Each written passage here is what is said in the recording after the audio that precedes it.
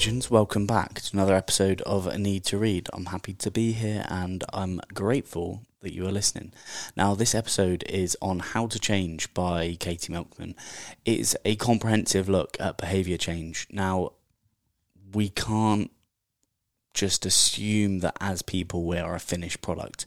Although the sentiment that we are enough as we are is a lovely sentiment, we can always get better at communicating compassion, we can build better habits, we can change our behaviours so that they support our lifestyle in a way that is just generally quite helpful, as opposed to the less helpful behaviours that we probably already display.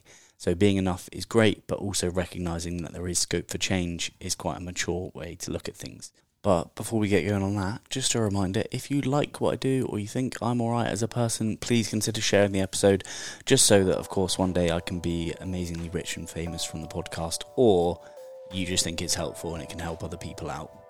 Whichever one of those suits your bias for me. I just want you to share it because I want more people to listen to the podcast, because I genuinely think it makes a difference to some. So yeah, you know what to do. Share it on Instagram, tell your mum, who cares? Before we get into the episode, just a quick note from the sponsors of the podcast. BetterHelp sponsor the podcast, and I'm so grateful that they do. There are hundreds of A Need to Read listeners that have already signed up and gone to therapy, and I'm getting consistently good feedback from those that use it. Now, if you find yourself in a position where you're going to friends or family members for advice or support with your mental health and it's just not quite cutting it, then going to therapy is something that I would strongly suggest that you consider. I've been going to therapy for about 2 years, and I think in terms of my personal development journey, it has been key to getting myself to the position that I'm in now, which essentially is a better, well-rounded human who is more in touch with their emotions and is able to display vulnerability far easier than I ever had done before. Now, if any of that sounds like it's for you, then consider going to BetterHelp. Go to betterhelp.com/need to read. You get 10% off your first month. And going through the questionnaire, honestly, from the moment you click on the link to when you click purchase, will be 10 minutes. I'll be matched with a therapist within 48 hours. That's betterhelp.com/need to read.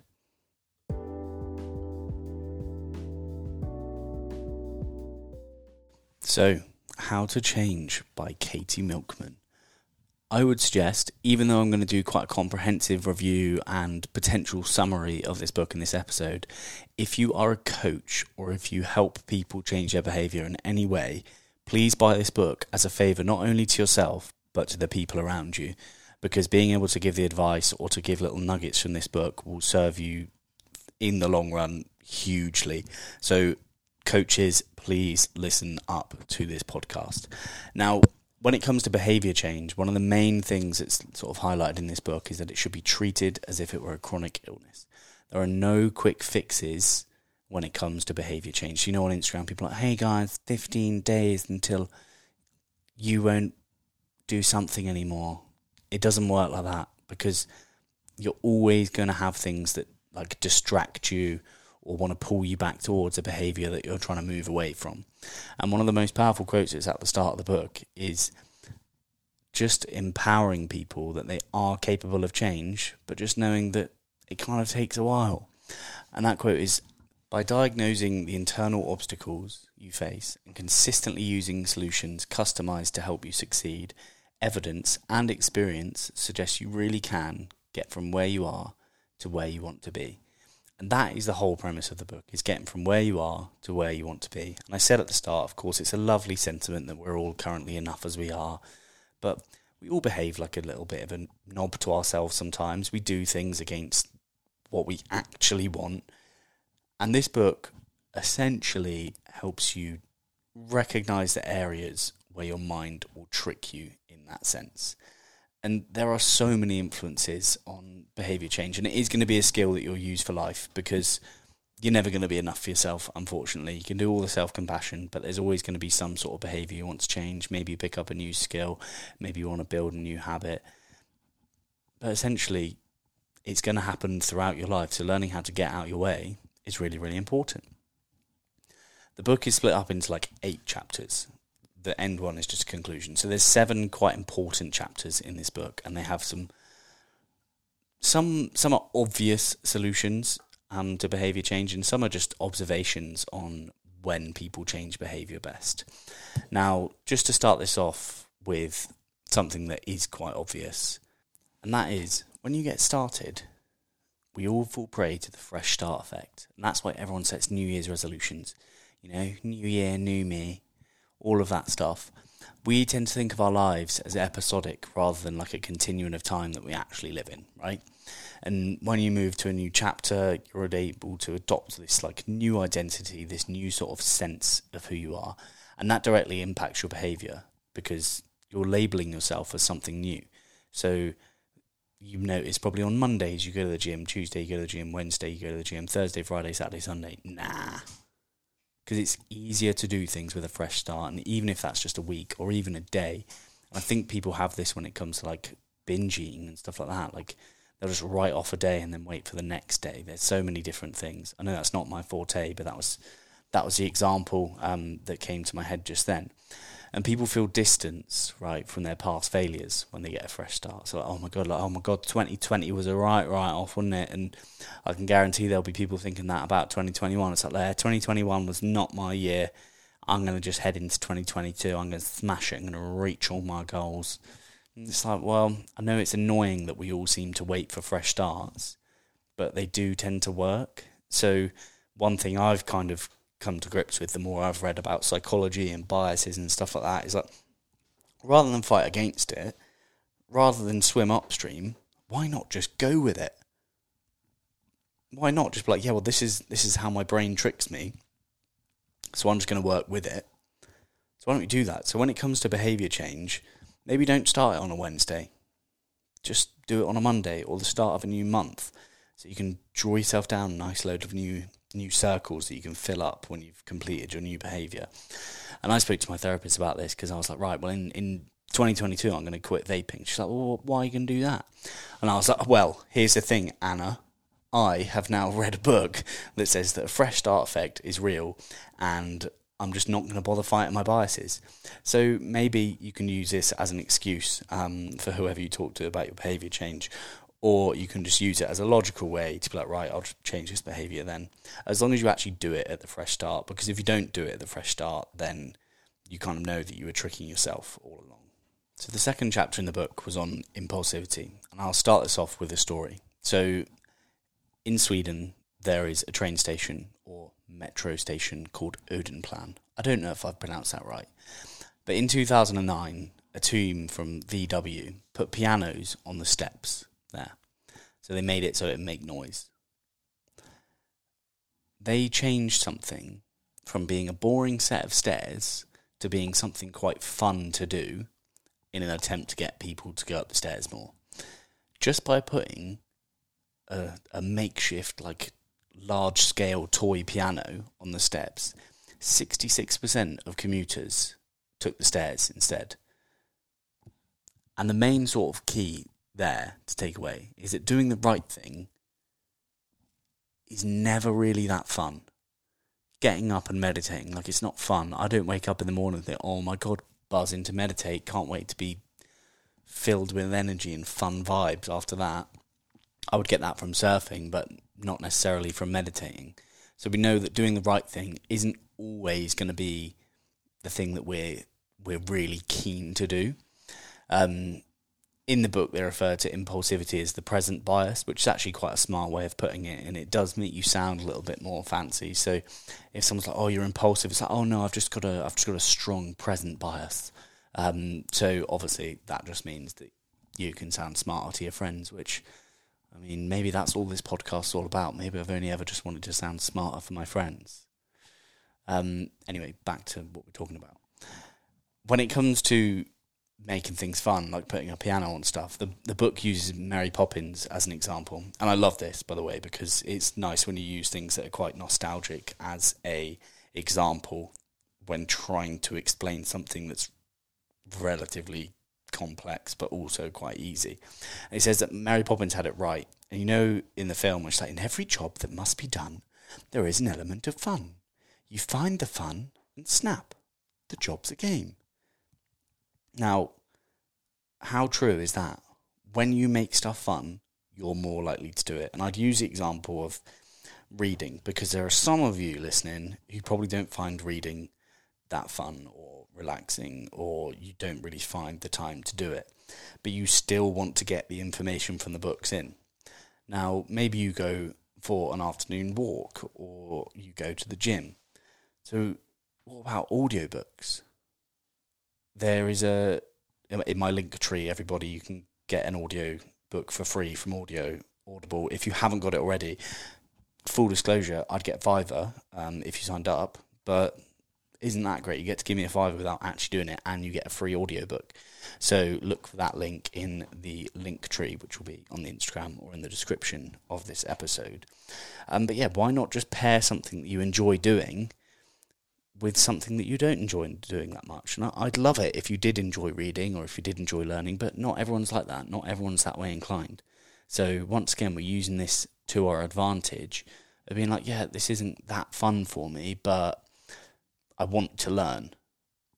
So you make something boring fun. They call it temptation bundling, essentially. So making something more enjoyable by combining it with something that you already enjoy. So it just encourages you to do it a little bit more, essentially.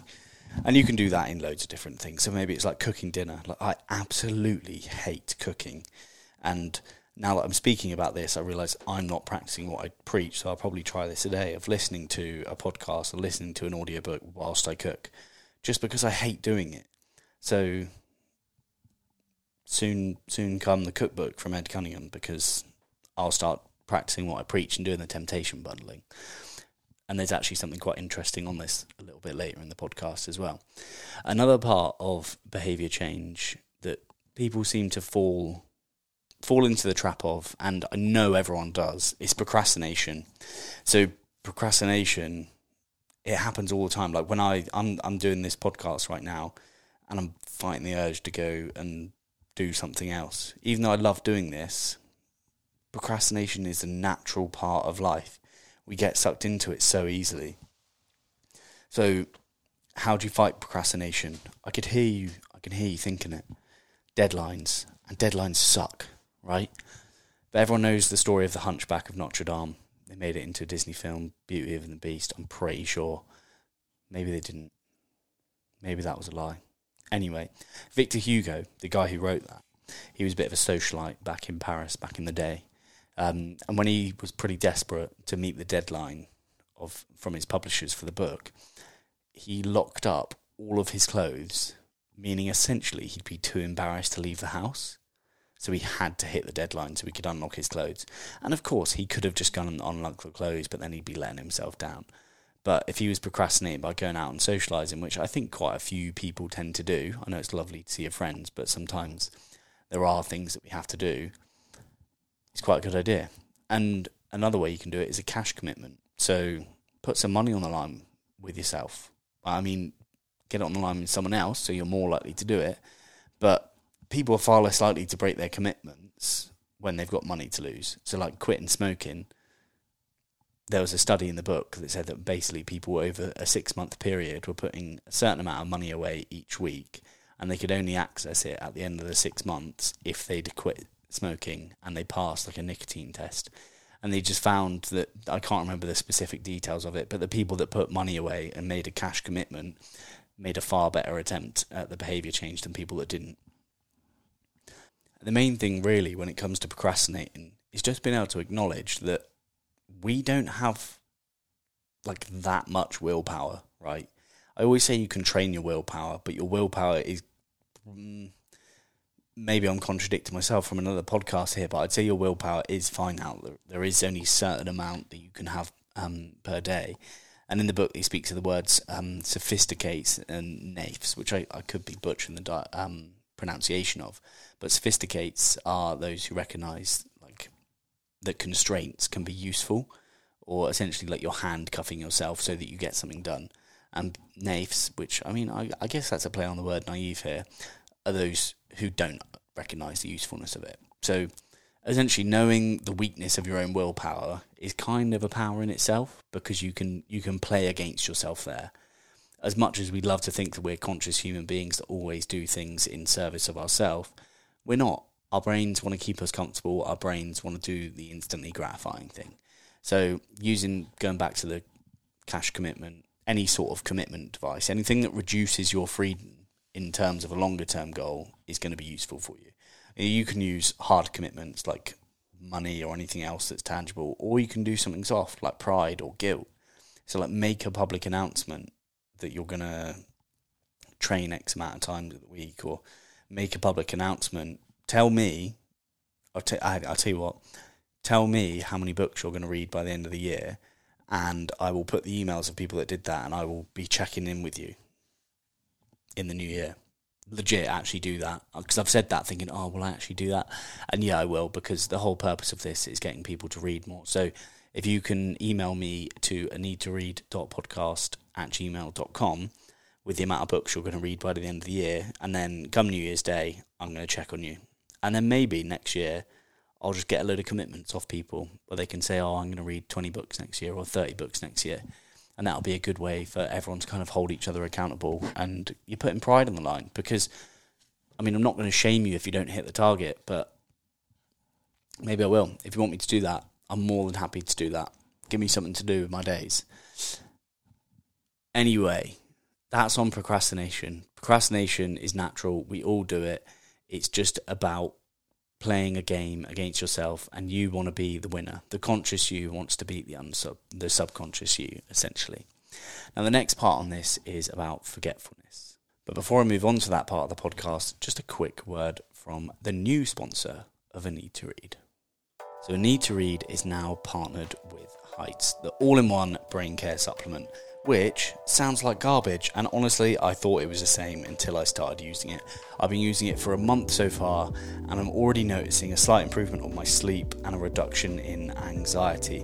Now, research suggests it can take up to 4 months to replenish your brain, but within the first month, obviously, you know the benefits I've been having.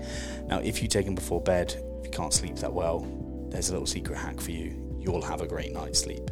I partnered with them to give you 10% off any subscription, and I honestly couldn't recommend them enough.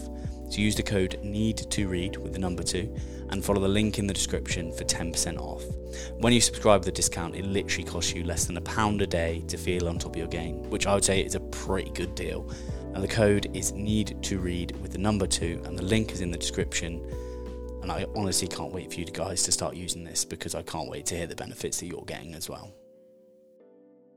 So before we get into the forgetfulness, I just want to say a note on that. The sponsors of this podcast, it's something that I hold quite precious to me, because I want to make sure that anything I promote or talk about on the podcast is something that is useful, something I find cool, and something that I use myself. I've literally partnered with BetterHelp, Headspace, and Heights. There are 3 brands. I've had multiple offers from other companies that just don't align with my values. I've been using it now for over a month. I'm feeling the benefits, so I'm more than happy to promote it.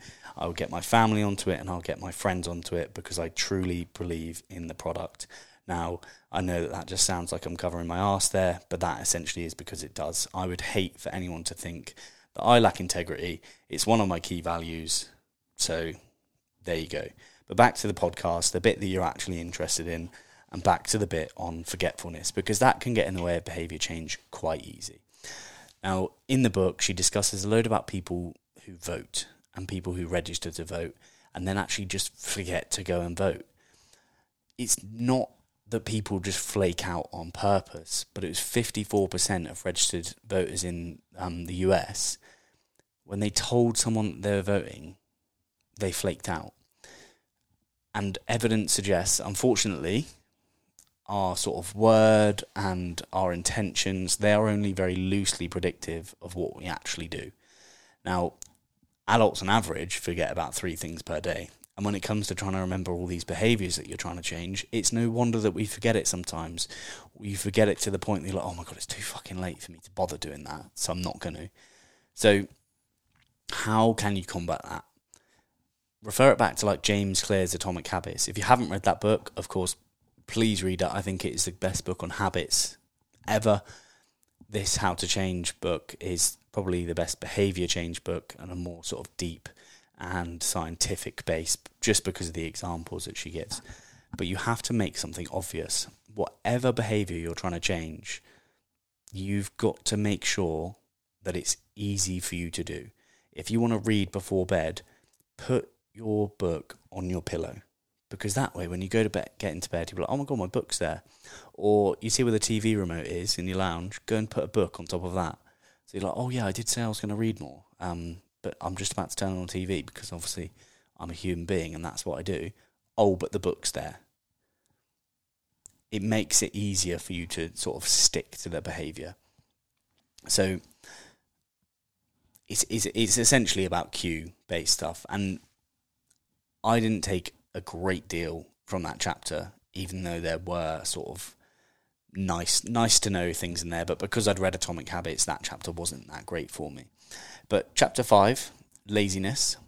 Laziness sucks, but we're all pretty lazy. I think we're all quite inherently lazy. And there are those people out there like, hey, I get up and do this, I get up and do that, I get up and do this. I mean, I could be seen as one of those people, but that's because I do nothing in the evenings. My body clock is just wired that from like 5:30, I'm pretty much ready to go. But then as soon as it hits about 4 o'clock in the afternoon, I'm ready to go to sleep. So I think everyone's kind of got their own time of day when they're least lazy. So use that to your advantages. Now, we obviously have a tendency to take the path of least resistance because it's the easy route and it's nice. It's lovely to do the easy route.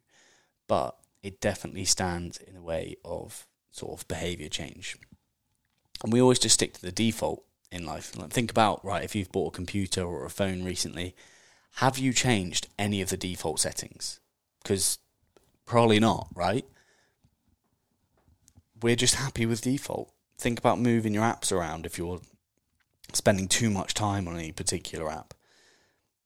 The more you actually sort of put a barrier in the way of the negative behaviours that you want to change, I'm not talking about the positive ones that you want to build now, the more of a barrier you put in the way, the less likely you are to do it. So when there was a study on doctors in the US, doctors in the US in a certain hospital were getting fined about 17 million per year because that was by the insurance companies, by the way, because they were just prescribing the most expensive medications to their patients. I had to think about what word for a doctor's client was, and it's obviously a patient. So they were getting massive fines, and the company was involved, and they're like, right, well, how do we change this? That company stopped getting fined by the insurers because they completely stopped prescribing the more expensive medications and went back to the default ones that the exact same sort of chemical makeup. They're just loads cheaper because they're not attached to a massive brand name. Completely eradicated within 2 years just by putting a tick box on the prescription form of like, okay, would you like the more expensive medication? I'm sure it wasn't laid out in those sort of explicit terms, but just one tick box completely eradicated the problem because we're inherently lazy. Even doctors, right? So if you're lazy, don't worry about it. Even doctors are pretty lazy. Isn't that mental? Completely eradicated fines within a couple of years just because they put a tick box in there, which meant the doctors were like, nah, too much effort, not bothering with it. So it just goes to show we're inherently lazy. When it comes to your habits, you're going to forget stuff and you're going to be a bit lazy every now and then. I know we're going back to forgetfulness there. But you just need to be flexible. So when life gets in the way and you do get a little bit lazy and you miss a session or you miss whatever you're meant to do that day, you don't just throw the towel in and be like, yeah, I'm not doing it. But on that note of flexibility, think about streaks. Now, I absolutely love streaks. And I have to be careful not to get too obsessed because, well, basically my therapist told me so. Because I will be like, right, I'm doing this every day. It's part of who I am. And it gets to the point where it's just really stressing me out that I'm just trying to do too many things all at once. But if you're not one of those people who has a propensity to get obsessed with things, think about aiming for streaks. But then also if you are one of those people kind of like me who has a tendency to be like, right, well, I'm obsessed now, just make sure that you miss a day, like once a week, and that you're comfortable doing so. Because I think when you get into a habit of doing something every day, it can actually then be quite difficult to break the habit and to actually allow yourself to rest. So when you feel uncomfortable because you're not doing something, sit with those feelings and see what comes up with you. Because that's what my therapist told me to do. And maybe if you've got a therapist, you can speak to them about that yourself, which I'd probably suggest doing. But yeah, essentially, aim for streaks. Use a tracking app that keeps you accountable. Draw a load of circles in your diary or your journal, and keep filling those up as the days go on. As long as you can see it, what gets measured gets improved and all of that. Just aim for streaks, and then maybe it'll be pride, maybe it'll be the fact that you just don't want to break the streak.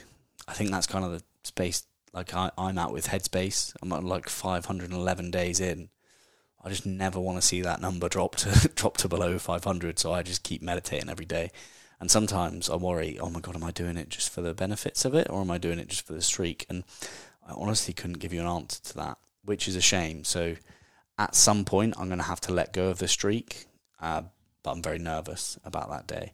But that doesn't mean to say that you'll be at that position, because it might take you 500 days to get there. So let's get there first before we worry about that part. Confidence and conformity are two other parts that influence behaviour change. Now, a lot of failures when it comes to change behaviours are down to self-doubt, or there's a word called self-efficacy. It's a word that I learned in the book. And it basically says that a person's confidence in their ability to control their own behaviour, motivation, and social circumstances depends. Ask yourself that question now. Do I have a high or low level of self-efficacy? I would say that mine is relatively full, but I acknowledge the weakness that we have as human beings and the biases that we fall prey to, especially that present bias, smart way of saying impulsivity. So, yeah, it's self-doubt and lack of self-efficacy can really get in the way there. And when it comes to sticking at a behaviour, something I've found really useful, and it is in the book as well, actually, and I'll explain how it is using someone who's like an accountability partner. So you can have someone, you both go to each other for advice. So like when it comes to helping others, giving advice isn't necessarily the best thing to do. But when you have an accountability partner, you can both say to each other, oh, what do you think you should do to stick at this? Or what do you think you should do? And firstly, by asking them that question, what do you think you should do? You're empowering them to make the decision themselves, which is amazing, because they're not going to feel lowly for you giving them advice so that you're at a higher position than them. It's a great way. Essentially, if anyone comes to you with a problem, before you give them any advice, just say to them, what do you think you should do? So aside from the accountability partners thing. But once you've done that, ask them if you can give them advice, because giving advice is good for you. It makes you feel like you know more. You're more likely to take your own advice. They say the advice you give is the advice you need. So, if we're going to go science, a cool way of saying this is the saying is believing effect, which sounds like bullshit, but essentially the more advice you give to someone else on something, the more likely you're going to recognise where you're not taking your own advice, which of course will make your behaviour change efforts more successful. And they do this in Alcoholics Anonymous. So they use sponsors for new members, which obviously helps the sponsor feel accountable for someone else and their sobriety, whilst also allows the new person a little bit of a support network. And having someone believe in you, like a sponsor or, I suppose, the sponsee, it's going to be great for your self-esteem. Therefore, great for your behaviour change. Conformity is the last chapter in this book, and I don't necessarily like this quote, but you see it on Instagram all the time. It's like, you are the product of the 5 people you spend most time with. It's like, well, nah, like, I grew up in a household where my dad was an engineer/salesman, and my mum was a midwife, and then my sister was in business, and I was never going to be any of those things because it's just not me, and I spent all of my childhood with them. But that there is no doubt that your social circle does influence you, but I wouldn't go and say that you're the product of the 5 people you spend most time with, because that just means that a load of rich people are going to seek out rich people and a load of poor people are going to seek out poor people, and no one's ever going to believe that they can change who they are. But on the flip side of that, obviously if you're surrounded by a load of negative people, probably get out of there. Now, interestingly, in the book she talks about this bloke called Scott. Can't remember his last name, but Scott was in the Air Force and he was a twin. His twin brother also joined the Air Force, and ironically, maybe a little bit too ironically for the story, they're pretty identical academically as well as physically. And I can't remember the exacts of this part of the book, but essentially when they got to the Air Force, although they were identically academic before they joined, one of the brothers shot ahead. So when one of them actually grew up to be a psychologist, he was basically like, right, why did my brother do better than me? So they ran loads of studies on how they can make the Air Force produce the best candidates, and they found that putting good people with good people, bad people with bad people, it was always going to be better to randomly allocate the groups. Because if you put good with good, it doesn't produce great, and it doesn't mean that you're necessarily the product of the 5 people you spend most time with. But that being said, it is definitely important that you hang around with people who are kind of similar values to yourself and similar work ethic, and eventually that may level out to earning the similar sort of amounts of money.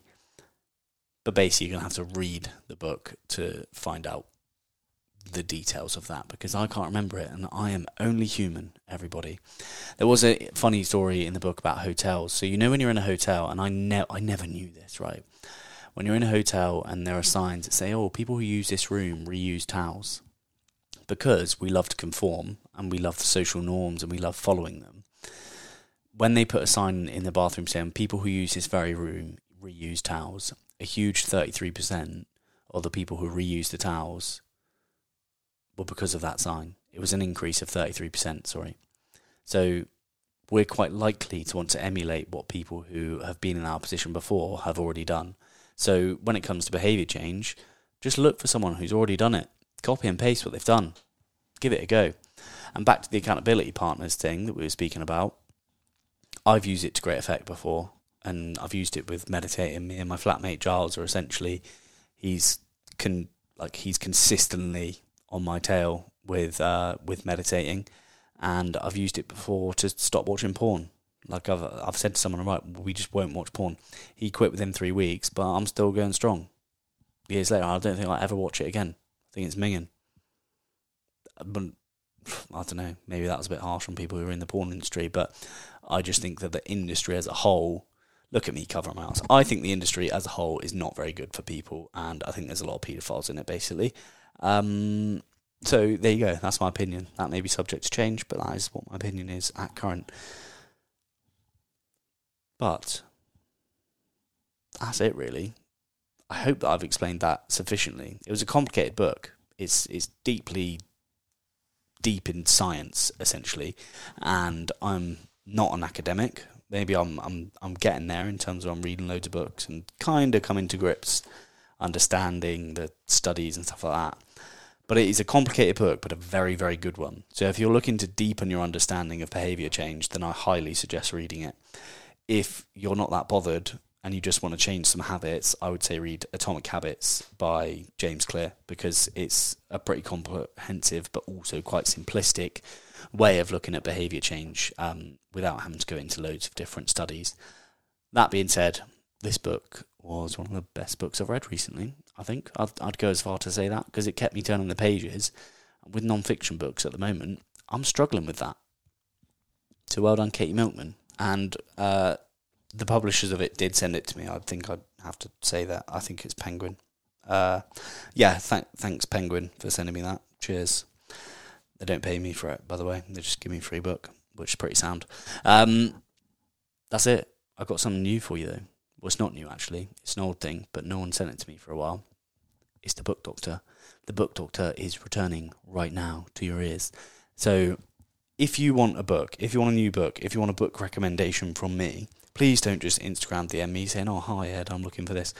If you want a chance to be featured in the podcast and to win like a book bag and a bookmark and just a chance to be on a podcast that gets heard by thousands of people, elevate your social status all at the same time. Just kidding. Email me, aneedtoread.podcast@gmail.com with a voice note that's like 30 seconds to a minute, kind of just saying, I want a book for this, can you help me? And I will say, yeah, I can, I'll stick it in an episode. Enough waffle. Here it is. Hi Ed, I was just wondering what your recommendation would be in regards to a book about confrontation and conflict and how to handle it in regards to confronting, family members or friends or strangers or work colleagues on differing levels, whether it be a small confrontation or a larger confrontation, because inevitably conflict is inevitable. And I was just wondering what your recommendation on a book in regards to conflict and confrontation would be. Right. Firstly, legend, thank you very much for getting involved, and thanks for sending that in. I do really appreciate it when people engage with the stuff that I do and help me out with this feature of the podcast. I haven't actually read any books on communication, apart from How to Win Friends and Influence People, but I think that's kind of old, and if you're not in sales, it's not really that useful.